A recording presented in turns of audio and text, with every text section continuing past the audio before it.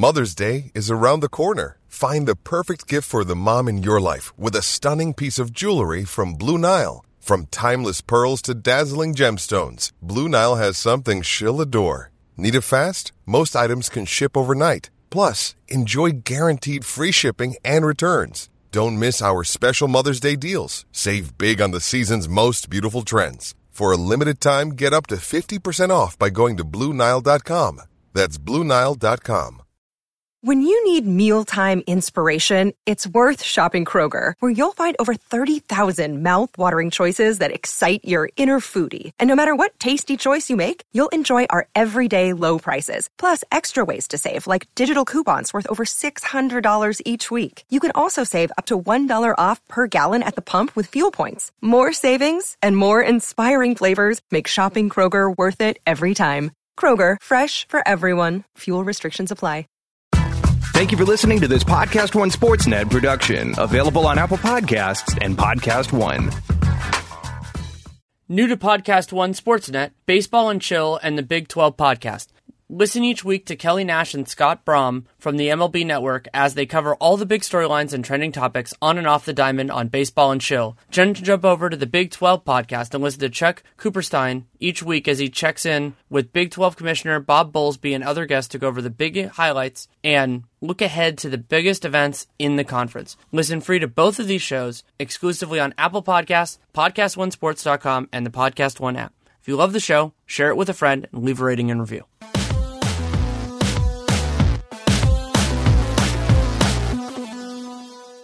Welcome to Real GM Radio. I am Danny LaRue, your host, and so happy to have you with us for this episode. I'm really happy to have on Ben Golliver of Sports Illustrated, a longtime friend of the show, and we go kind of big picture for a lot of this podcast on what's been going on in the NBA for the first 2 weeks of free agency, kind of the shape of the league right now, talk about the logic of Kawhi Leonard negotiations and trades.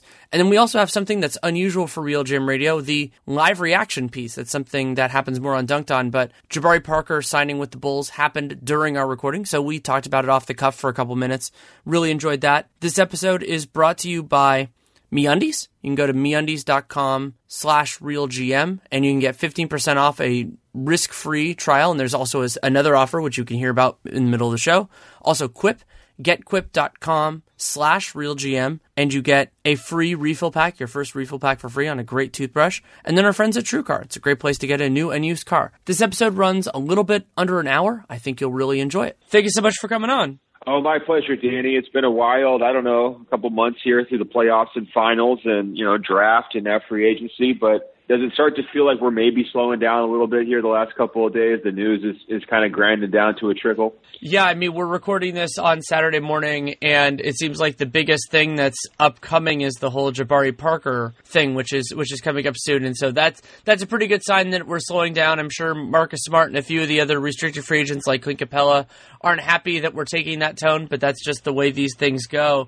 And what I think is the biggest takeaway so far from this offseason, and I'm sure some people will take this as a bigger negative than I intend it to be, is that it feels like the way that a lot of the major players have taken this summer is really to treat the 2018-19 season as kind of a holding pattern where the big fireworks will come off in 2019 when all these other guys are going to be free agents. Yeah, well, I imagine you're starting your conversation there with the Lakers where they get LeBron and we all are sitting around thinking, okay, where's the rest of the super team coming from? Who's it going to be? And obviously we knew when he signed that it wasn't going to be Paul George, and we're still sitting around waiting to see how the Kawhi Leonard situation shakes out.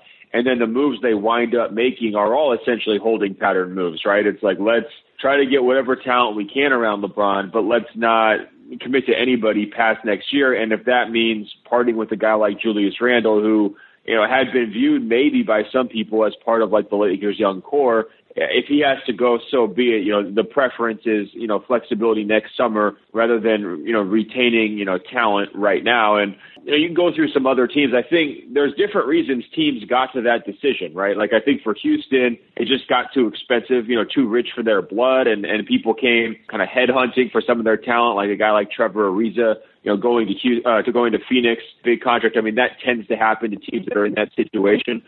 So you've got some of these kind of contenders who are, trying to maybe work themselves towards a position of greater flexibility or at least less total cost.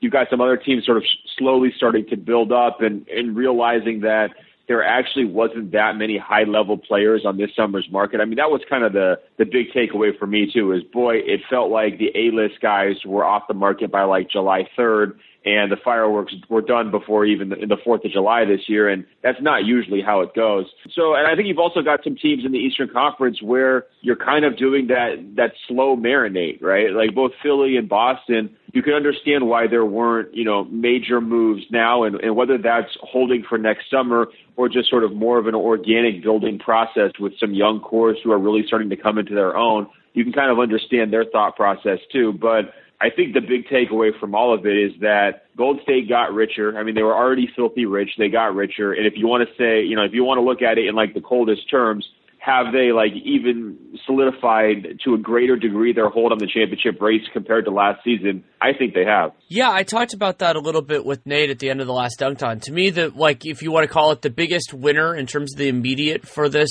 free agency so far is the Warriors' their 2019 title odds. I think because Houston got worse, possibly, not massively worse, but I think they're worse. And Houston, other than Chris Paul, was relatively healthy for a lot of last year. I mean, they had the Harden injury and other stuff, but they never got derailed until Game 6 of the conference finals. And now they're going to need everybody to be healthy again, and they're going to need to play at their best to even have a shot at it.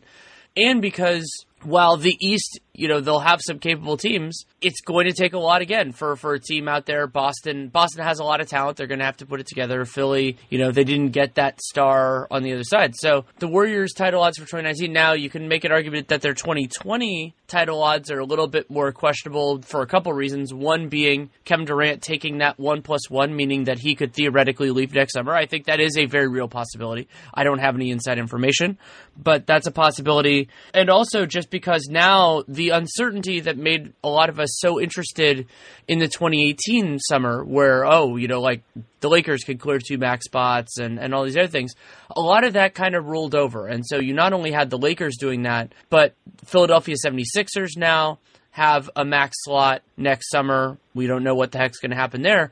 But the other part that's different about next summer is that I think we have a lot of players, sort of paralleling 2016, we're going to have a lot of players that are really open to soliciting other offers. Like I think LeBron had a pretty good idea of what was coming, especially when you look at the team they built around him. Like this was not a circumstance where he needed other commitments because he didn't get them. And so Kyrie, Jimmy Butler, Kawhi, if he makes it all the way there. Like a lot of these guys are going, even Kawhi, I mean, he'll hit free agency. We know that at this point, unless something really big changes. We don't know it, but it's probably likely. And so that's exciting because and also a lot of these are guys that have never really hit free agency before, like Jimmy Butler. Like we don't know what he wants. And he's a really good player. He's not at the level of LeBron, but he can still affect a team in a big way. Yeah, I mean, I think when you look at this summer specifically, the way the musical chairs game played out, where Paul George didn't move, LeBron does move, but without major talent. Kawhi Leonard hasn't moved, and then DeMarcus Cousins comes to Golden State. Like, if you could go rerun that simulation if you're the Warriors, you basically do that every single time. Because I guess there was a little window there where, like, if Cousins is willing to take the level of contract that he took, theoretically all those teams could have teamed up, or all those guys could have teamed up this summer in LA and formed a team that would really give Golden State something to think about, right? And I think when you're looking at this sort of holdover concept that you're putting forward, I think one key variable there is that Paul George is not being held over, right? We pretty much know where he's going to be next summer. And I think when you're trying to put together a team that's really capable of taking down the Warriors, he was a huge X factor because you've got to have somebody to guard Durant, right? So I think we have kind of shifted into this mood where instead of trying to picture the super team that's going to be able to keep up in the arms race with Golden State, the conversation is almost shifting now to, is Golden State basically going to blow themselves up? Will Kevin Durant decide to go? I mean, that may be a more likely way for this run to end than somebody else kind of piecing these guys together and doing it, because there's only so many guys in the league who can really, match up with Durant. If it's not Paul George, it's got to be Kawhi, and we all have no idea what's going on with Kawhi right now. And I think preferably the concept of having both those guys on the same team in LA was really the biggest scare short term to Golden State that we could have concocted. And it basically went poof, within a couple of days of free agency opening. So, if I'm trying to imagine the nightmare scenario, like if I'm Bob Myers, like what's the worst thing that could have happened? That LA scenario was it. And now it seems like it's gone, but it's not just gone now. I think it's gone next year too, because of the way, Paul George committed to Oklahoma City, which of course that's a huge coup for Sam Presti, but it's also the kind of thing where it directly impacts the title race here, going forward every season, because I just don't think the Thunder are going to be able to build up to that level and really challenge Golden State. Yeah, I agree with that. And Oklahoma City they can put together some really high ceiling games. Incidentally, two of the best performances Oklahoma City did all of last year were against the Warriors. But expecting that 4 times out of 7 is a lot to ask, especially when you consider that they were beating the regular season Warriors, who, from what we could all tell, were not playing at maximum intensity, especially on the defensive end. And so you have to expect something different. And OKC can certainly play better than they did in that first round loss to the Utah Jazz, a team that was an awful, awful matchup for them. But if we're talking about a championship contender, I think you need to have a clearer path there. They could still be a very good team. I think OKC will be, but they're not really in that same tier. Yeah, and I think they're also going to have trouble getting that next big, the big piece, right? Like, how do they really make that happen? I feel like their team and their roster is pretty much set, and their just ability to compete in these recruiting wars, which are going to require guys, kind of sacrificing and doing more for the good of the team, or taking a back seat or whatever, is going to be very difficult. I mean, you've just kind of got like the alpha dog lined up, the beta dog lined up now with Paul George. You've got Steven Adams on there on a big contract. He's not going to be going anywhere. So, we saw like what the Melo experiment looked like in Oklahoma City. I think if you're trying to convince another star in that similar situation, like, hey, like come and take a steep discount to play for us, we're going to try to take down Golden State, that's a pretty tough sell. And that's to say nothing of their gigantic salary cap, luxury tax bill right now, which makes it difficult for ownership to swallow any other new additions too, right? So I kind of feel like they're at or near their ceiling as a contender, and I think the gap is still wide enough with Golden State where, we don't have to, worry too much about them. And then looking forward, I think the one team that's kind of in the position where they've got enough talent currently, but also could still add more if the timing gets right next summer, to me, is Boston. I think that they've really emerged here, and I don't know if you agree with this, but I think they've emerged as Golden State's biggest long-term threat. It's, pretty insane to think about. They're going to be asking questions like, is there enough room for Jason Tatum and Gordon Hayward to both thrive next year? Or like, are there enough touches to go around between, 4 potential All-Stars? I mean, they may have 4 or 5 All-Stars on next year's team if the NBA keeps the current rules by picking 12 guys from the East and 12 guys from the West. So to me, they are the team that's not only built, I think, for the short term, like I see them making next year's finals, but I also think your idea about this holdover process where the assets they've accumulated with young players, potential trade pieces, but then also the star guys on the big contracts who could be thrown in if you're really hunting for like a really big name guy and you want to kind of just do a superstar flop.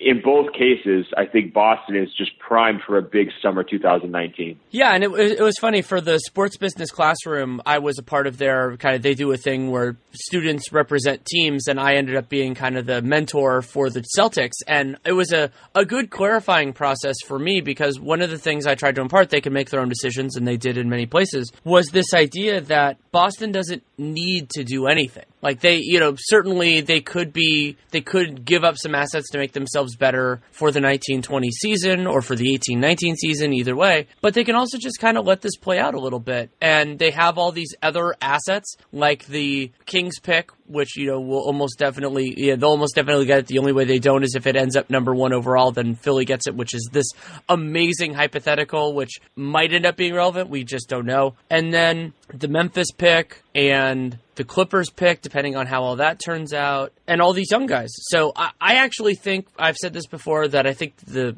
Celtics are too good to make a Kawhi trade because they just don't really have the pieces. And like, you're not going to throw, unless you get something really concrete from Kawhi, you're not going to throw in Jaylen Brown, especially with all the other salary filler you need to make a deal happen. But they don't necessarily need that. Like they have the bones of a really, really good team without that, even though I think they need a superstar to kind of get to the next level. And I want to talk about Kawhi because there's certainly a possibility, I would say there's a very good possibility, that this ends up kind of following the Kyrie timeline where it just takes a little longer. The sides have to feel each other out. The one side feels more optimism that they can, the team that has him and has had him his entire career thinks they can bring him back. Other teams are kind of figuring out what to do with it.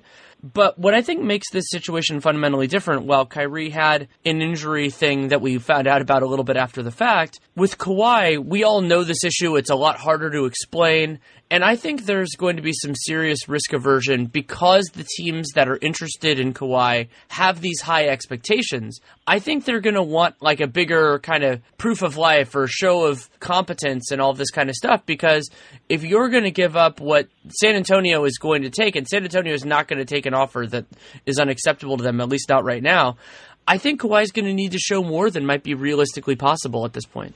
Yeah, I was actually surprised by how much concern there was over Kawhi in Las Vegas, just talking to people, doing the kind of schmooze thing. I mean, it's not just his injury concerns that people are harboring right now. It's not just the concerns about, the infamous Uncle Dennis, who's sort of become cast in this like almost villainous role where he's, steering Kawhi Leonard wrong throughout the middle of his prime. But the real concern that I kept hearing over and over was, is he right kind of between the ears? Not necessarily like, some Markelle Fultz type like Yip situation, but just more like, is he good? Like, is everything okay with him? Because as this situation has played out, we've lost track of how long he's really been off the map. I mean, it's basically been almost since Zaza slid under him in the 2017 playoffs, where we've essentially not really heard very much from Kawhi Leonard. He played during very limited stretches in San Antonio. He never looked right, but he's been completely off the map since, essentially the All-Star break. I think he might have done like one interview with the local media down there. No one understands sort of where he's at mentally.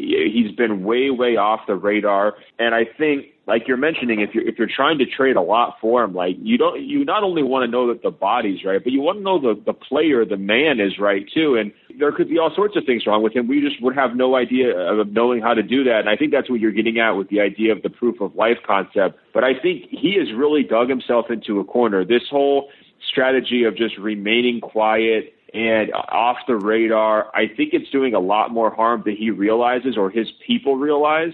And, to me, he's just gotten bad advice throughout this entire situation. And if he really did want to get traded, he should have been doing everything he possibly could do to inflate his trade value, not deflate it. And to me, the longer it goes, the lower his trade value is, because the more concerns people have about everything that's going on around it. And then also, of course, the fewer games there are potentially until the end of his contract, right? So the longer it goes for him, the less leverage he has, before ultimately becoming an unrestricted free agent. So if he wants to make a move right now, it's absolutely in his best interest to let everybody know he's good in some sort of a public fashion.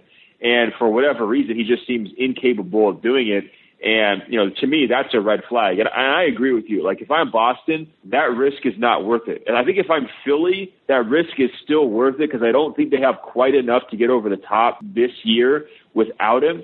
That would be the type of team. And maybe even Toronto. I know they've been thrown around in some mix. I could see them talking themselves into this idea of, like, if you can flip him for one of the expensive guards, you already know what the risks are associated with Lowry and DeRozan, especially in the playoffs. So if you can flip one of those guys in a Kawhi deal, just go ahead and try Kawhi's risks, just like a new flavor of risk. But I think for, the true kind of like complete team, like a Boston Celtics, I think there's too much risk there for them to be interested. Plenty more to talk about with Ben Golliver, but I want to take a minute to talk about MeUndies and underwear. Yeah, underwear. Everybody needs it. New is better than old. They have to be comfortable, so you should definitely check out MeUndies. They stay put, no moving around, convenience of coming right to your door, and just really comfortable underwear. I've been very impressed with it. And one of the things that I love about what they're doing with RealGM Radio is that it is a no-risk offer. So what you do is you go to MeUndies.com/RealGM, and you can get 15% off your first pair plus free shipping. And if you're not happy, they will refund you the cost and you get to keep them. So it's a really awesome offer. You go to MeUndies.com/RealGM, you get the discount. It's no risk. And they're doing a really cool second promotion, which I'm enjoying a lot, which is if you order a pair, take a screenshot of your transaction and send it to me, we'll get you another pair for free. So you get that first pair for 15% off by going to that URL. And then if you send the screenshot, you get a second pair for free. So what you do is you send the proof to gift, GIFT, at podcast1.com, put RealGM in the subject line, and the first 25 people to send that proof of purchase, screenshot of the purchase or of the receipt, and you'll get another pair for free. So again, MeUndies.com/RealGM to get the 15% discount on the no-risk offer, and then the first 25 people to send the proof of purchase to gift@podcast1.com, you get another pair for free. It's a pretty awesome deal on amazing underwear. MeUndies. The other reason why I think the rules are different for Philly, and you can make this argument for Boston as well because there are unique circumstances, that my instinct, and again, this is just my instinct, I don't have any inside stuff on this, is that I would expect Philly to not be as, like basically if Kawhi makes it to free agency, it seems like the Lakers are heavy favorites. And if that is true, then you want to trade for a guy ahead of time to change the dynamic. And that could be, you can offer more years, they can offer a fifth year, they can offer higher raises, and also just that they can experience it in a different way. And this is the analog to the Paul George case. The Paul George one was a little different because there was zero chance that Oklahoma City could sign him had he gone to free agency this summer without being there because they just didn't have cap space. But it's the same basic idea, basically saying, hey, we need to convince this guy to be here, and the best way to do that is to have him on our team.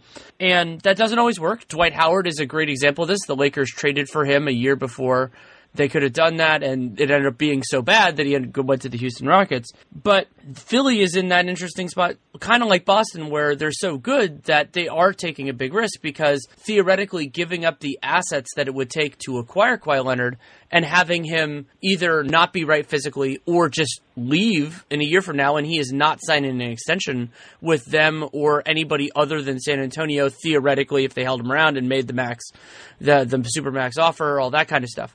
But the Sixers just have to weigh out the kind of the cost benefit of this. And it's interesting that part of the reason they might not be doing it right now is that they still don't have a general manager. I mean, I think they've generally done a good job this summer, given the constraint of like the best guys aren't coming there. Paul George, LeBron not going there. I think they pivoted pretty well. I would have preferred, especially at his price, Ellington to Wilson Chandler, but I get a little bit of that.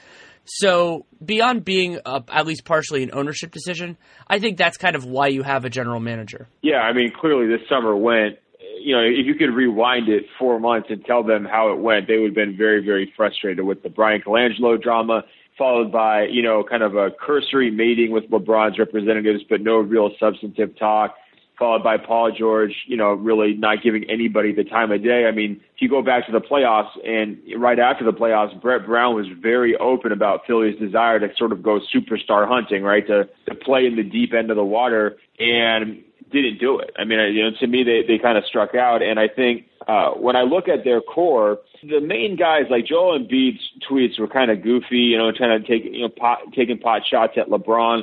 But I do think there's something to the idea that both of those figures, Ben Simmons and Joel Embiid, to a certain degree are going to maybe keep other superstars away because, one, Embiid's always going to be the most popular guy on his team, right? So you have to have a superstar who's willing to not be the face of the franchise, right? That can be tricky to find. Second, with Ben Simmons, the ball is going to be in his hands, right? If LeBron went to the Philly, for example, Simmons was going to be the biggest loser. Like, his role was going to change. He was going to turn into one of these cutting guys, a complimentary player, off-ball guy. That was going to be a tough adjustment for him. So when I look at the Sixers stars, sure, they might be bummed they didn't get LeBron, but their lives are still really, really good. Like, I don't think that they were wringing their hands and really upset about the fact that they missed out on LeBron. Sort of life goes on and they get to continue to sort of be the centerpiece guys of that show. I guess my question is, do they have enough right now to really be a contender? And I'm not convinced that they do. And I think that's why the Kawhi fit there is so interesting. And I know you and I talked about Paul George being a really logical fit there too for some of the same reasons, but I don't think Kawhi needs to be the face of his franchise. And I also think that even though he's very good in isolation and he can give you a lot of efficient scoring if you do force feed him, he doesn't have to be the complete ball stopper. Like, that still allows Simmons to thrive. And so if I'm Philly and I'm kind of looking whether it's this summer or next summer in terms of which of these guys are fits, like the big name guys, kind of hard to see a Durant go there. Kyrie, I really don't see that. Jimmy Butler would be kind of an interesting fit compared to some of these other players, but then you've got some health concerns and age concerns that maybe you don't have with a Kawhi Leonard. I mean, of all the guys who could potentially really vault Philadelphia up the next level, Kawhi seems like the number one guy on that list for me. Do you agree? I do. And Kawhi, he balances it out pretty well. I think that offensively you can have him shoulder as much of the burden as he needs to, and defensively, I mean, makes them an even more formidable team. I would be a little bit concerned about what you would have to give up to get him. I mean, theoretically they could sign him as a free agent, but you get into that range. But think of him, defensively, how important Robert Covington has been for them. I mean, I think Robert Covington's defense is very underrated, while his offense is definitely can infuriate Sixers fans for good reason, because he's very confident but inconsistent in terms of success. Kawhi, when healthy, is a significantly better defensive player than Robert Covington. He's, on the short list of the best defensive players in the league. And then offensively, he's just so much more capable. I mean, he can run the show more. He can hit open threes now. His one-on-one creation was way better in 16-17 than it had been early in his career.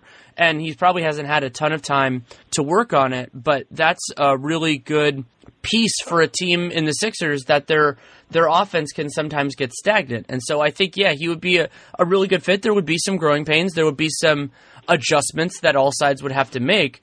But you put that core together, just get some shooting around them, and ideally some guys that can be versatile defensively, that can switch, and that could be, it depends. There will always be great teams out there, but I think they're in the championship mix. Yeah, and let's say I was in Kawhi's camp, if I was ranking his destinations right now, and let's just assume Boston's off the table because they're just so loaded at those positions. I mean, to me, number one is Philly. And I think if I'm trying to decide between Philly versus, say, the Lakers, the level of scrutiny and attention that's going to be around the Lakers, being a part of LeBron James's cast. I mean, we've seen over these last couple of years, other superstars reject that equation, right? Obviously, Kyrie did by forcing the trade. Obviously, Paul George did by deciding to re-sign with Oklahoma City and not even giving the Lakers a meeting. I think that those situations should almost be like canaries in the coal mine if you're Kawhi's camp. I mean, you're looking at that and thinking, okay, well, what if he does go there? Does he wind up getting the blame if the team falls short because they traded some young pieces to get him? If there's depth issues or health issues,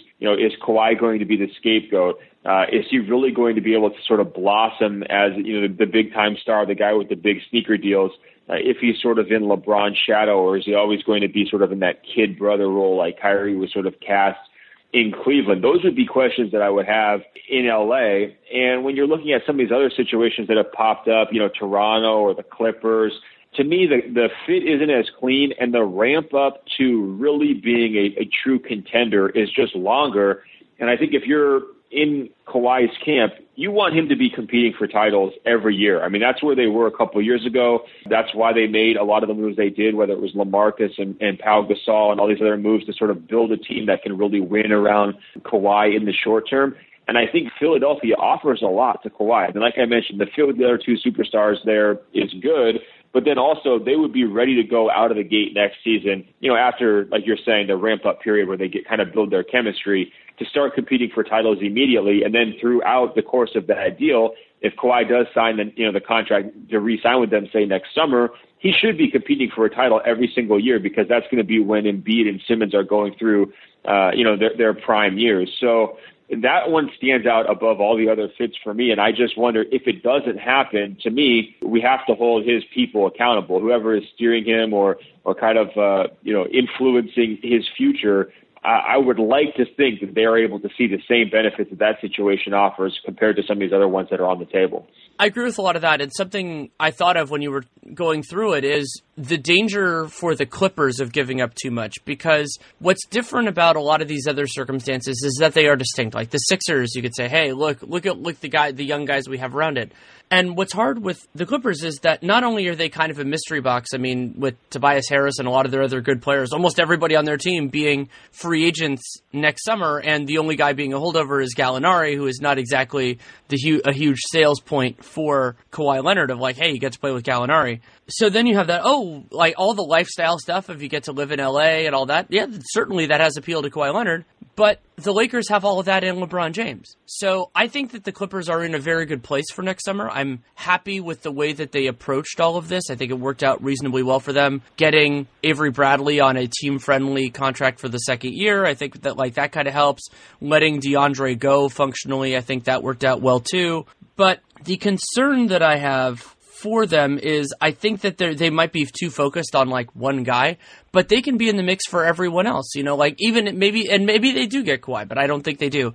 But Jimmy Butler could be interested, maybe Kyrie. I don't know what Kyrie wants. There are a lot of players who are going to be intriguing for them, and being the other option. That was actually something I was deeply critical of with the Clippers the last couple of years, was the idea that they didn't give themselves the flexibility to be the other team when the NBA teams that can be that actually do really well. It's the same criticism I've had of the Knicks and the Nets in recent years. Yeah, I mean, I think that they have a really interesting team on paper. I think obviously there's a bunch of asterisks with their main guys, like can you stay healthy? And even if we just assume that some of the guys, especially like Gallinari and maybe Beverly, just assume that they're not going to be healthy, they still have a pretty interesting team. They should be very competitive. I don't see them falling out of the playoff race until later in the season. And I think when you're looking at losing Chris Paul, DeAndre Jordan, and Blake Griffin all within basically a 12-month time period, that would have been shocking. Like if we had gone back 12 months and I told you they were going to lose all three of those guys and, basically how well would they reload? I would doubt that you and I would have put them in position to still be, a playoff team. And also the guy, Shai Gilgeous-Alexander, their first round pick has looked really, really good in Vegas. So I think they've not only got a steady cast of veterans, but also some level of hope kind of going forward in terms of, reloading their talent. But I'm actually wanting to talk to you about the Knicks that you mentioned, because they've gotten a lot of talk here in Vegas, buzz-wise, in terms of being a destination next summer. And usually it's kind of like sarcastic or almost ironic, like, haha, who do you think the Knicks are going to get? I mean, that's how it's been in past years. But it seems like, the combination of Porzingis plus Knox playing very well, plus this idea that, there's been rumors, Jimmy Butler might want to team up with Kyrie, and Kyrie and Kevin Durant are all constantly giving each other compliments, in various interviews and talking about how much they respect each other's games. Some of those dream scenarios, the team up scenarios with the Knicks as the destination have really gained a lot of traction here in Vegas in terms of, just what people are spitballing about. And I think it's been natural the last 5 years to just sort of write them out of the major conversations. Okay, maybe they can, trade for Melo years ago, or maybe they can get an Amari Stoudemire because there was so many concerns about his health, but they're not really competing for the big time, the A-list guys. And I think that could really shift next summer. I think the Knicks could wind up finding themselves in the mix for those guys, even if this season is pretty ugly on the court, right? And even if it's sort of a retooling year with a new coach and you're bringing Porzingis back slowly and you're letting Knox learn on the job and everything else, I think there's a level of respect for what the front office has been doing there, not making these big, bold mistakes like some of the previous administrations, and just taking things deliberately, making a nice draft pick with the Knox and bringing in a well-respected coach in David Fizdale. I mean, I think that what they've done here, say, over the last 12 months, is starting to lay a little bit of the groundwork. It's almost kind of like in Lakers-like fashion from a couple of years ago when Rob and Magic first took over and started deconstructing the mess that was left them. And I think we're going to reach peak Nick rumors talk here, within the next 12 months. I expect them to be right in the middle of an awful lot of scenarios that are going to get people excited. I find the Knicks fascinating as well. And to lay the groundwork a little bit for people on where this is right now. So there's a lot that's uncertain, but I would pencil in the Knicks right now at about $25 million in space. Easy, automatic for them next summer. And 25 isn't enough to do a ton. And that includes Porzingis' cap hold. But the big thing that includes is the trio of Noah, Hardaway, and Courtney Lee. And so I haven't done the full math on this. This will eventually be a piece for The Athletic New York, I assume. But the way that I think about it, off the kind of with a little bit of preliminary work, is that they would need to offload entirely two of those three, Noah, Hardaway, and Lee, and then they could stretch the third. And so the logical path, the first part of that is probably trading Courtney Lee, because Courtney Lee, I think he's a little bit of a negative value at $12 million, but not too bad. And there are teams that are interested in capable players, so that's not as big of a deal. And then with Noah and Hardaway, I'm sure there are a lot of people that are assuming, trade Hardaway, stretch Noah. It might actually end up being the other way, just because Noah only will have 1 year left on his contract at this point. And this is also why the Knicks should not stretch Noah in September unless they've already figured this stuff out. And could that happen? Yes, absolutely. Basically the way that they could clear all that space is if they have a need to. They could get to one max spot easy. No real questions asked. And the second one, it's more in the line like when the Warriors got Iguodala, when a few other ones. I mean, I was remembering, I think Orlando kind of had the ducks in a row for this with Tim Duncan. But maybe they just had the space where if you have to do it, you absolutely can. And I think that's really, they'll have to give up some first round picks and all that kind of stuff, but it certainly would be possible. So yeah, the Knicks are in there. And as I said, the guys who are going to be free agents for the first time, we'll have to see what they actually want. Maybe, if they can convince themselves that two really high-end players, plus Porzingis, plus Knox and Frank Ntilikina and whoever else, that can be a really good team, especially in the East. You don't have to deal with everybody in the West. I could see two of those guys being very interested in that, especially if they have connections to the East Coast.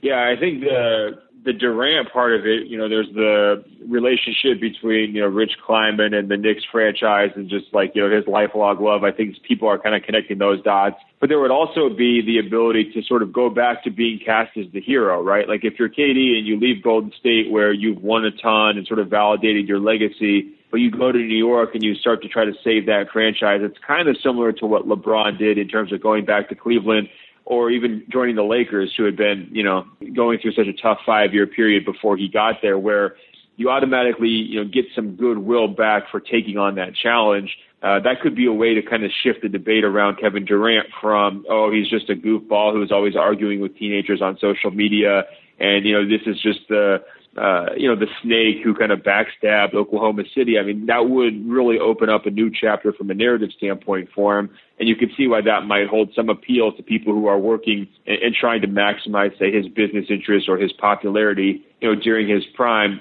just something for people to chew on. I have a question for you, though, because you're mentioning Noah's contract and everything else. And, this week in Las Vegas, Adam Silver was essentially saying that he didn't believe the NBA had a problem. Like, he thought the league was in a good place and Golden State was playing by the rules, and he wanted them to try to increase their dominance as much as possible because he thought it was good for competition. And, essentially, poo-pooing all the people who say that the NBA is ruined. I'm wondering, do you think the league screwed up not just by not managing the cap smoothing part of the equation, during 2016, but also by not giving these teams an amnesty clause when they did come up with a new collective bargaining agreement? Because I feel like a team like Houston this year, they could have used it on Ryan Anderson and maybe been in a better position to either keep their team together or, keep up in that arms race with Golden State. Obviously, New York, if they could just amnesty Noah, their ability to turn themselves into sort of a premier free agency destination would be a lot more interesting. You can kind of go down to the list on some of these other teams, how much an amnesty clause would have, helped their positioning. Do you think that there would be less cries of unfairness if they had just thrown one of those in during the last collective bargaining agreement?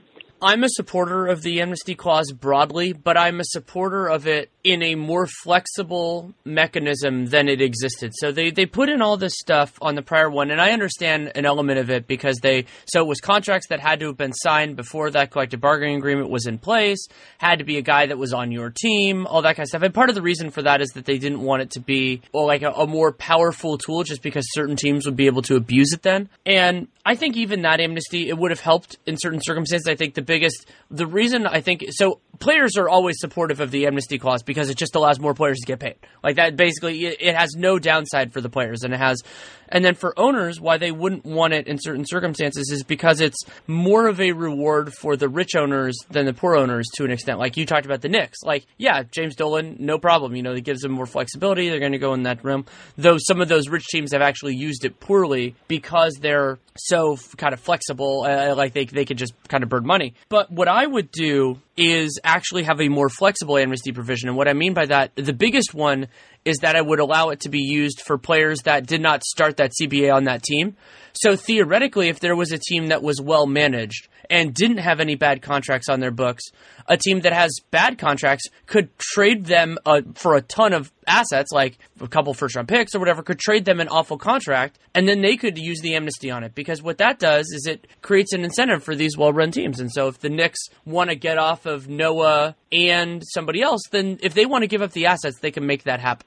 I think that's fair. The well-run teams are not necessarily the rich teams. Those are often very, very different. You can get into those circumstances. It would probably lead to the rich getting richer, but at least some other teams would get assets along the way. And then the other thing that I would consider, and I understand why this is a Pandora's box, it's a pretty obvious one, of allowing for players that sign after that CBA to get amnestied. Because basically what they're trying to do is that they're trying to make it a different kind of get-out-of-jail-free card. But as long as it's done within the time frame that works for it, I would be totally fine with adding that flexibility just because it allows more teams to benefit from it. And yeah, there's this weird idea of, you could sign somebody and know that you could amnesty them 2 years later or something like that. But teams did that in various other CBAs with the knowledge that an amnesty might be coming. Like I remember that that was a big problem with the Baron Davis trade years ago when the Clippers basically gave up Kyrie Irving in a forgotten horrible trade. Teams knew the amnesty was coming the summer before that, and some of them signed contracts probably thinking they could get out of it. Yeah, and I just feel like teams handed out so much money in 2016 that it did kind of seem like they were almost acting like they were going to get one, and then they just didn't have one. And that might have been part of the reason why it didn't happen. It might have been that certain teams were so outraged that everybody else spent so recklessly that they didn't want to give them a bailout. That might have been possible. It'd be great to get some truth serum to some of these owners and figure out how that happened. No, that's a great point. I hadn't considered that angle, but it did seem like a lot of people were spending money that summer, like maybe expecting one, and now there's just so many dead contracts around the league where if you could just wipe it out, these teams like Portland is another great example where they would just be in a much better position to build if they didn't have like Evan Turner's contract or, some of these deals we've seen traded multiple times, the Mozgov deal or, Biyombo or Mahinmi for Washington. Like all those teams would be in a significantly better position to compete now if they had it. And the narratives around all those teams are kind of just being stuck, right? Like we have nowhere to go.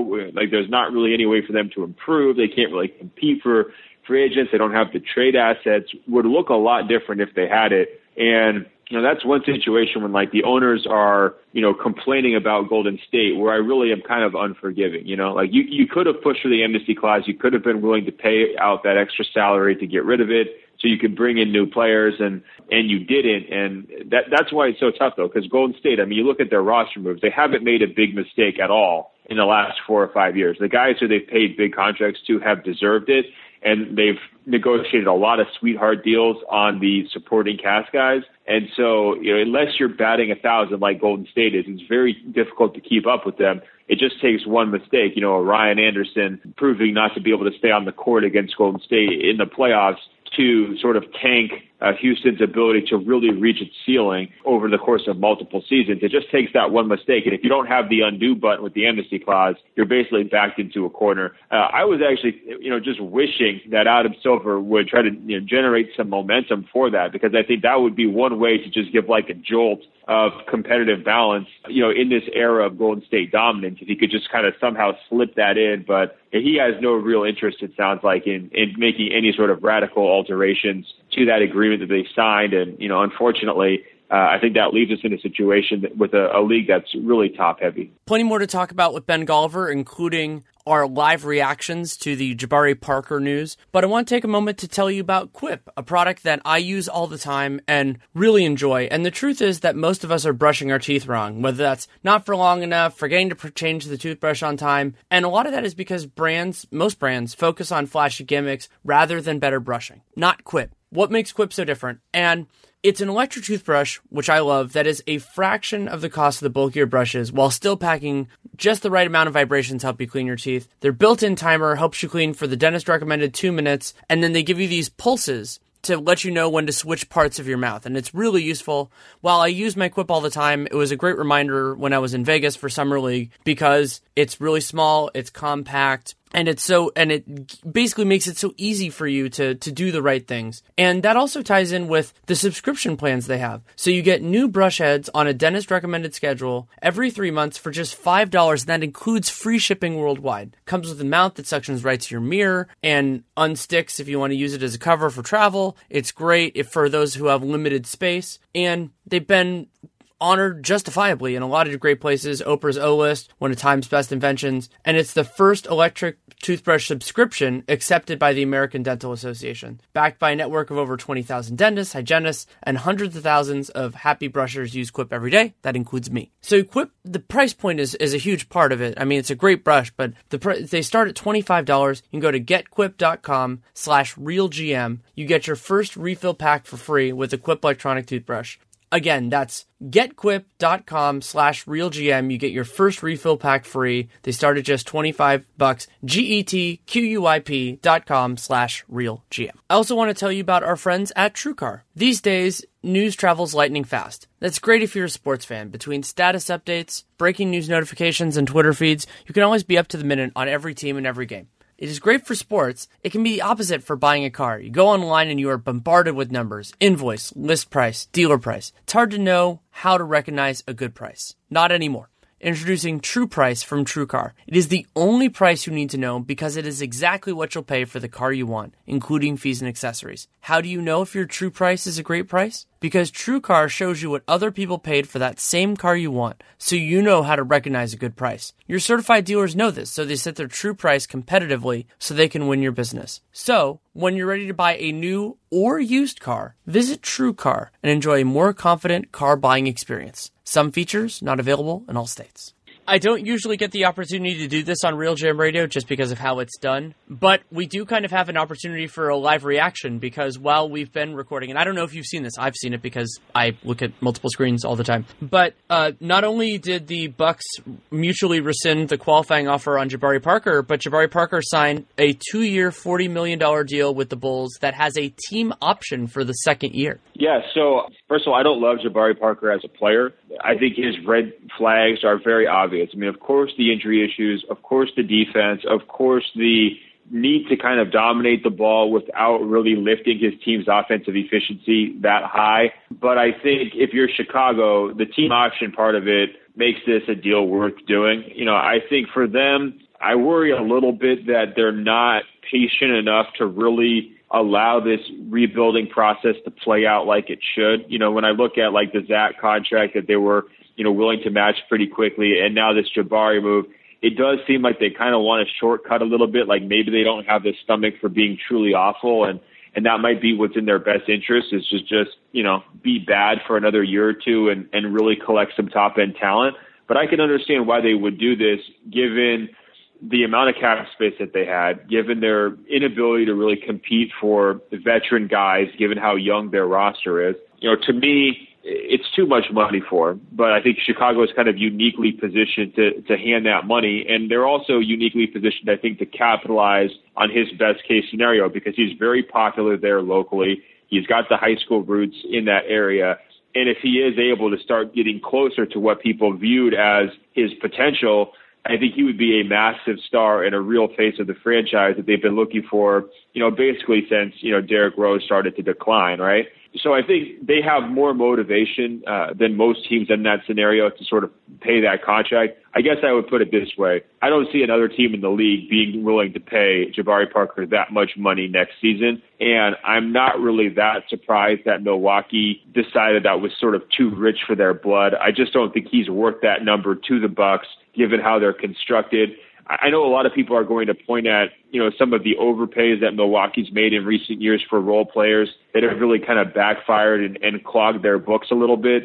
But when you look at that partnership with him and Giannis, I just don't think there's much room for Parker to be really who he is as a player and to really be able to live up to that number. And I think for that reason, you can kind of hammer Milwaukee for their asset management. I mean, you never want to see a number 2 pick walk out the door for nothing 4 years later. But to me, I don't think it's going to be a crippling turn of events for them. I mean, they were just struggling even to find him time in the playoffs in certain situations. And I didn't see that problem resolving just by like a return to health. Like, I just think there were some pretty clear fit issues there between him and Giannis. Yeah, I saw those as well. And so I'm conflicted on this a little bit for the Bulls, because if it was the originally kind of expected 2 for $40, I would have really disliked this for Chicago, because the fit issues, I think Jabari is up. I mean, he's not really good at defending either forward position or in the team concept, but he's more of a power forward than a small forward. And I think he overlaps a lot with Lauri Markkanen, just in terms of, like that kind of defensive role and everything like that. I don't think either of those guys is great at switching, and of course with Zach LaVine already there. And going through all that. And there is also the opportunity cost, because, this was $20 million in cap space that we just saw the Nets somehow create $20 million in cap space and then use that to get a first-round pick, which will probably be, in the teens from Denver whenever it conveys. That might be this year, it might be later. And that's a valuable thing. And Chicago, they could have done something like that. So that's the basis. I would have hated this deal for them. The team option makes it a lot better. I still don't love it, but I hate it a lot less, because now they have the ability to get out of it. Now it's basically like they took a different kind of risk. So instead of getting a first-round pick with this space, they got a guy who was a first-round pick 4 years ago, is incredibly talented offensively, and it might not work out, but they can get out of it pretty quickly. And so I don't love it, but I certainly hate it a lot less. So I guess that's better. It is better. Yeah, I think you're hitting the nail on the head there. Like, okay, so what's the average first-round pick going to get you versus the shot you're taking at, Parker being able to sort of get comfortable, get right, and really being a player?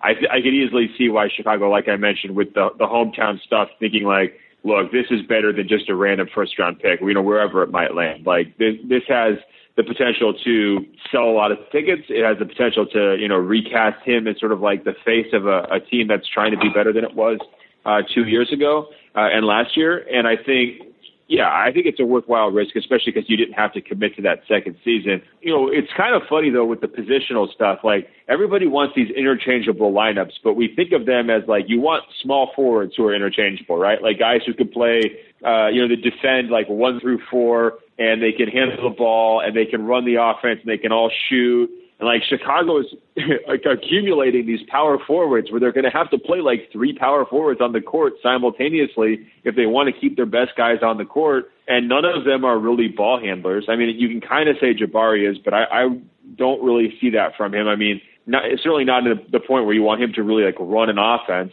And I think they're going to, like, Fred's going to have his hands filled. Like, how do you even construct lineups and keep everybody happy given the log jams that their lineups have created? And you can try to play Jabari at the 3. I don't think that's going to go very well. And I don't think you can play him with LaVine for long stretches and expect to have any level of team success, just given where they're at defensively and given how easy both of those guys are to pick on. And, plus when you throw in, the idea that you're going to have to play like Wendell Carter, who I think has been one of my favorite players at Summer League, but still he's a rookie big who's going to have a learning curve, even defensively, where he's been really strong on the Vegas level. I think that's going to be, asking a lot of him to, defend, whether it's the 5 or the 4, just like right off the bat. I mean, there's going to be some hiccups there. they've just got an awful lot of minus defenders they're going to be trying to throw out there together next season. And I guess if you're viewing next year as the prove-it year, the question becomes, how good does your team have to be, and how well does Parker have to play for you to either kind of pick up that option or decide to kind of commit to him longer term? And I guess, that's sort of the downside of this deal is like, yes, they can kind of get to know each other over the course of the year, but I think there's so many obvious fit questions that it's difficult to sort of lay out the blueprint for like, here's what we need to see next year to really call it a success. Does that make sense? It does. It also, so Chicago would still theoretically have close to max space. We don't know how good their draft pick is going to be. That can knock them out. So I have the tentative math on it with Jabari Parker's option at about $33 million, so they could get to. But the number was about 50 after the Levine thing. But the other part that I'm thinking about, and this isn't all like max or nothing type of circumstances with players, but I wonder how this year is going to make players who are free agents at any level think about joining the Bulls, because you're probably going to have this shaky, if not worse, defensive team.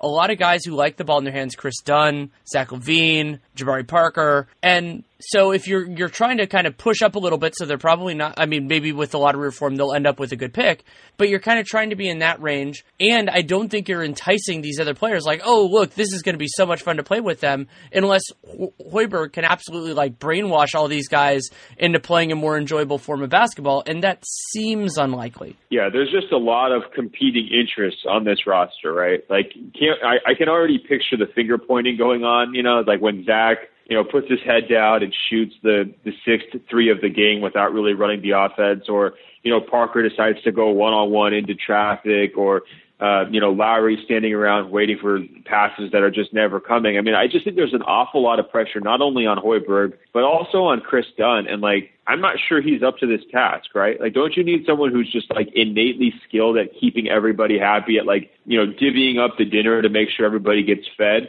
And I don't really view that as, his game necessarily. And there's so many people who are going to be trying to eat offensively that it really is going to fall on the point guard and the coach to have that system where, everybody can kind of feel engaged and feel part of it. And we know that was an issue for Jabari in Milwaukee, I think he's really made no secret of wanting more minutes, more touches, more opportunities with the Bucks. And while I think he's going to be higher up on the pecking order in Chicago, just because there's not a player like Giannis to sort of get all the adulation and have the ball in his hands all the time, I still think there's going to be tensions within this roster in terms of there's only one ball, and there's a lot of guys who want to shoot it. And I think once you have so many players who are sort of one-way guys accumulated together, it's kind of a toxic combination on both ends, right? Because you're going to be frustrated and upset after the defense breaks down, and potentially you come back down the court the other direction, and now you're kind of playing tug of war over who gets to use that possession. So we've seen Chicago's front office throw an awful lot of interesting challenges at Hoiberg. And I guess this is just the latest flavor, right? Here, try to pick up the pieces after Jimmy. Here, try to make Jimmy and Rajon Rondo and Dwayne Wade work. He's really been through the gauntlet, during his time in Chicago. And now he's got this young roster that's very redundant in certain ways and then very lacking in other ways. And now it's here you go again. Good luck, try to make it work. I don't envy Fred Hoiberg. I don't either. And along those lines, something that I'm fascinated with, assuming they start, it sounds like they're going to start LaVine, Jabari, and Markkanen at the 2-3-4, is that's a lot of offensive talent on this Chicago team without a real primary ball handler. And so you could talk about, some of those Bucks teams with Giannis didn't really have a point guard. Well, they let him run the offense a lot. And I just have no idea how this offense is going to work.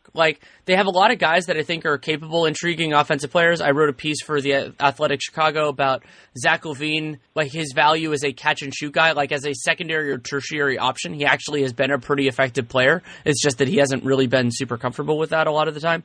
And, Jabari is a complicated, he's so good with the ball in his hands, and Markkanen is a support player. And so I wonder how this is going to work, because we've seen a lot of teams kind of fail without that point guard-y guy, like Orlando last year. I think that's a big reason why their offense fell off a cliff. This Chicago team has a lot more talent. I think they could have a better system offensively. But I'm absolutely fascinated to see how this works out. Yeah, me too. And I think one of my biggest takeaways from the Vegas experience has been some of the most hopeless teams in the NBA last year, New York, Memphis, and Chicago, have all really increased their watchability or their entertainment value for next season. Like, Knox is absolutely a reason to watch the Knicks. Like, that, if that works and Porzingis comes back and they're interesting together, they're a free agent destination like we were talking about. Memphis with Jaren Jackson Jr., that was like the number one kind of second guess move, given, like, you know, there's Trey and there's Doncic and there's all these other guys you could have potentially taken. He winds up looking pretty good. And it's like, oh, okay, like this team that was aging and kind of going nowhere, they maybe do have a next round of the life cycle, you know, a type of guy you could build around, you know, going forward, a really tantalizing young big man. And then with Chicago, I think not only do you have, you know, Wendell Carter Jr.'s sort of success right out of the gate, sort of, you know, blowing people away and kind of generating discussions about, hey, is he the best big in the draft, like right now, in terms of, you know, his polish and his two-way game. But then you also have these sort of like, you know, high wattage moves with Zach LaVine and Jabari Parker kind of happening this summer, where the Bulls will be relevant next year. They're going to be a lot more relevant and entertaining to watch, you know, for good or for bad, than they were last year, where, you know, you could basically, you know, skip most of their season because they just didn't have enough, you know, intriguing players on hand to really make it worthwhile. So, you know, to me, that's kind of been the takeaway from the last 10 days is, you know, some of these like kind of sad sack organizations, or, you know, just the teams that you really have to kind of grit your teeth to watch, have, you know, changed that storyline a little bit with some of their moves and with their recent draft picks. Yeah, I think that's fair. And, you know, even a team like the Hawks aren't going to be great this year, but they'll be more interesting to watch. And so I am excited for that. And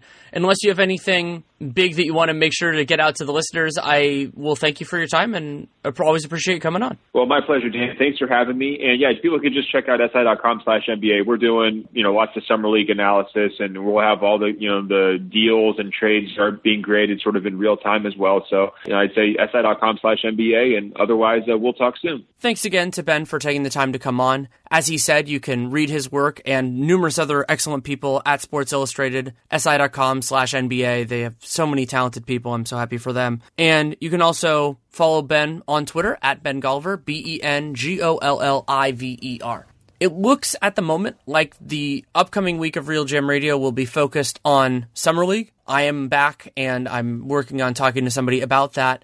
And then after that point, we'll probably start getting into what I call the capsules. And so what that is it's a podcast with two people. So it's a 3-person show on each division specifically, what we saw in the offseason, what we're looking forward to next year, and everything in between. And I don't know the order yet. I'm in the process of starting to reach out to those people, but people do really like it. That's why I keep bringing them back, is because I generally ask for feedback during the playoffs or something, and people say, I like those podcasts, bring them back. So we'll be going into that. No order yet. I will probably be a little bit later on the divisions that still have more to be resolved. For example, everything related to Kawhi, probably push back a little bit on that, but we'll see who's available when. And as always, if you have any feedback on the show, good, bad, or indifferent, DannyLaRueNBA@gmail.com is the best way to do it, because if there I can read it on my own time. It doesn't get lost in the morass of everything else. And if you take the time to write it, I promise I will take the time to read it. I respond when I can. If you want to support the show, and I really hope that you do, there are a lot of different ways that you can do so. So you can leave a rating, leave a review in the podcast player you're choosing. It is great if it's Apple Podcasts. They're still absolutely massive in this business. But you can also subscribe, download every episode. That's particularly good with Real Jam Radio because it comes out at random times. And you can also spread the word however you see fit. That could be social media, could be telling a friend, whether it's a specific episode or just think you'd like the show. Anything like that is very valuable. And, of course, checking out our sponsors, MeUndies.com/RealGM. That gets you 15% off in that risk-free trial. And then you also, of course, have the screenshot option that's still available. Gift@podcast1.com is the way to do that. Quip toothbrushes, awesome. Use it all the time. GetQuip.com/RealGM. They start at a cheap price. You get your first refill pack for free. It's fantastic. I'm so happy that I have it. And our friends at TrueCar. Just a great place to buy a new or a used car.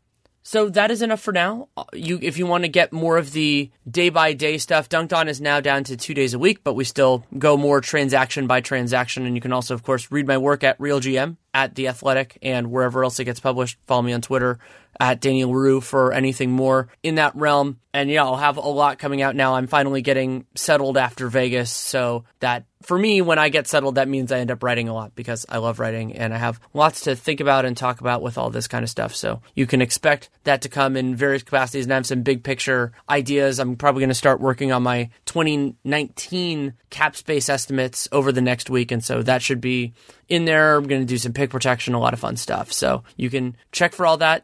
For those of you who are familiar with this show, the off season is a very big time for us. So thank you so much for listening. Take care and make it a great day.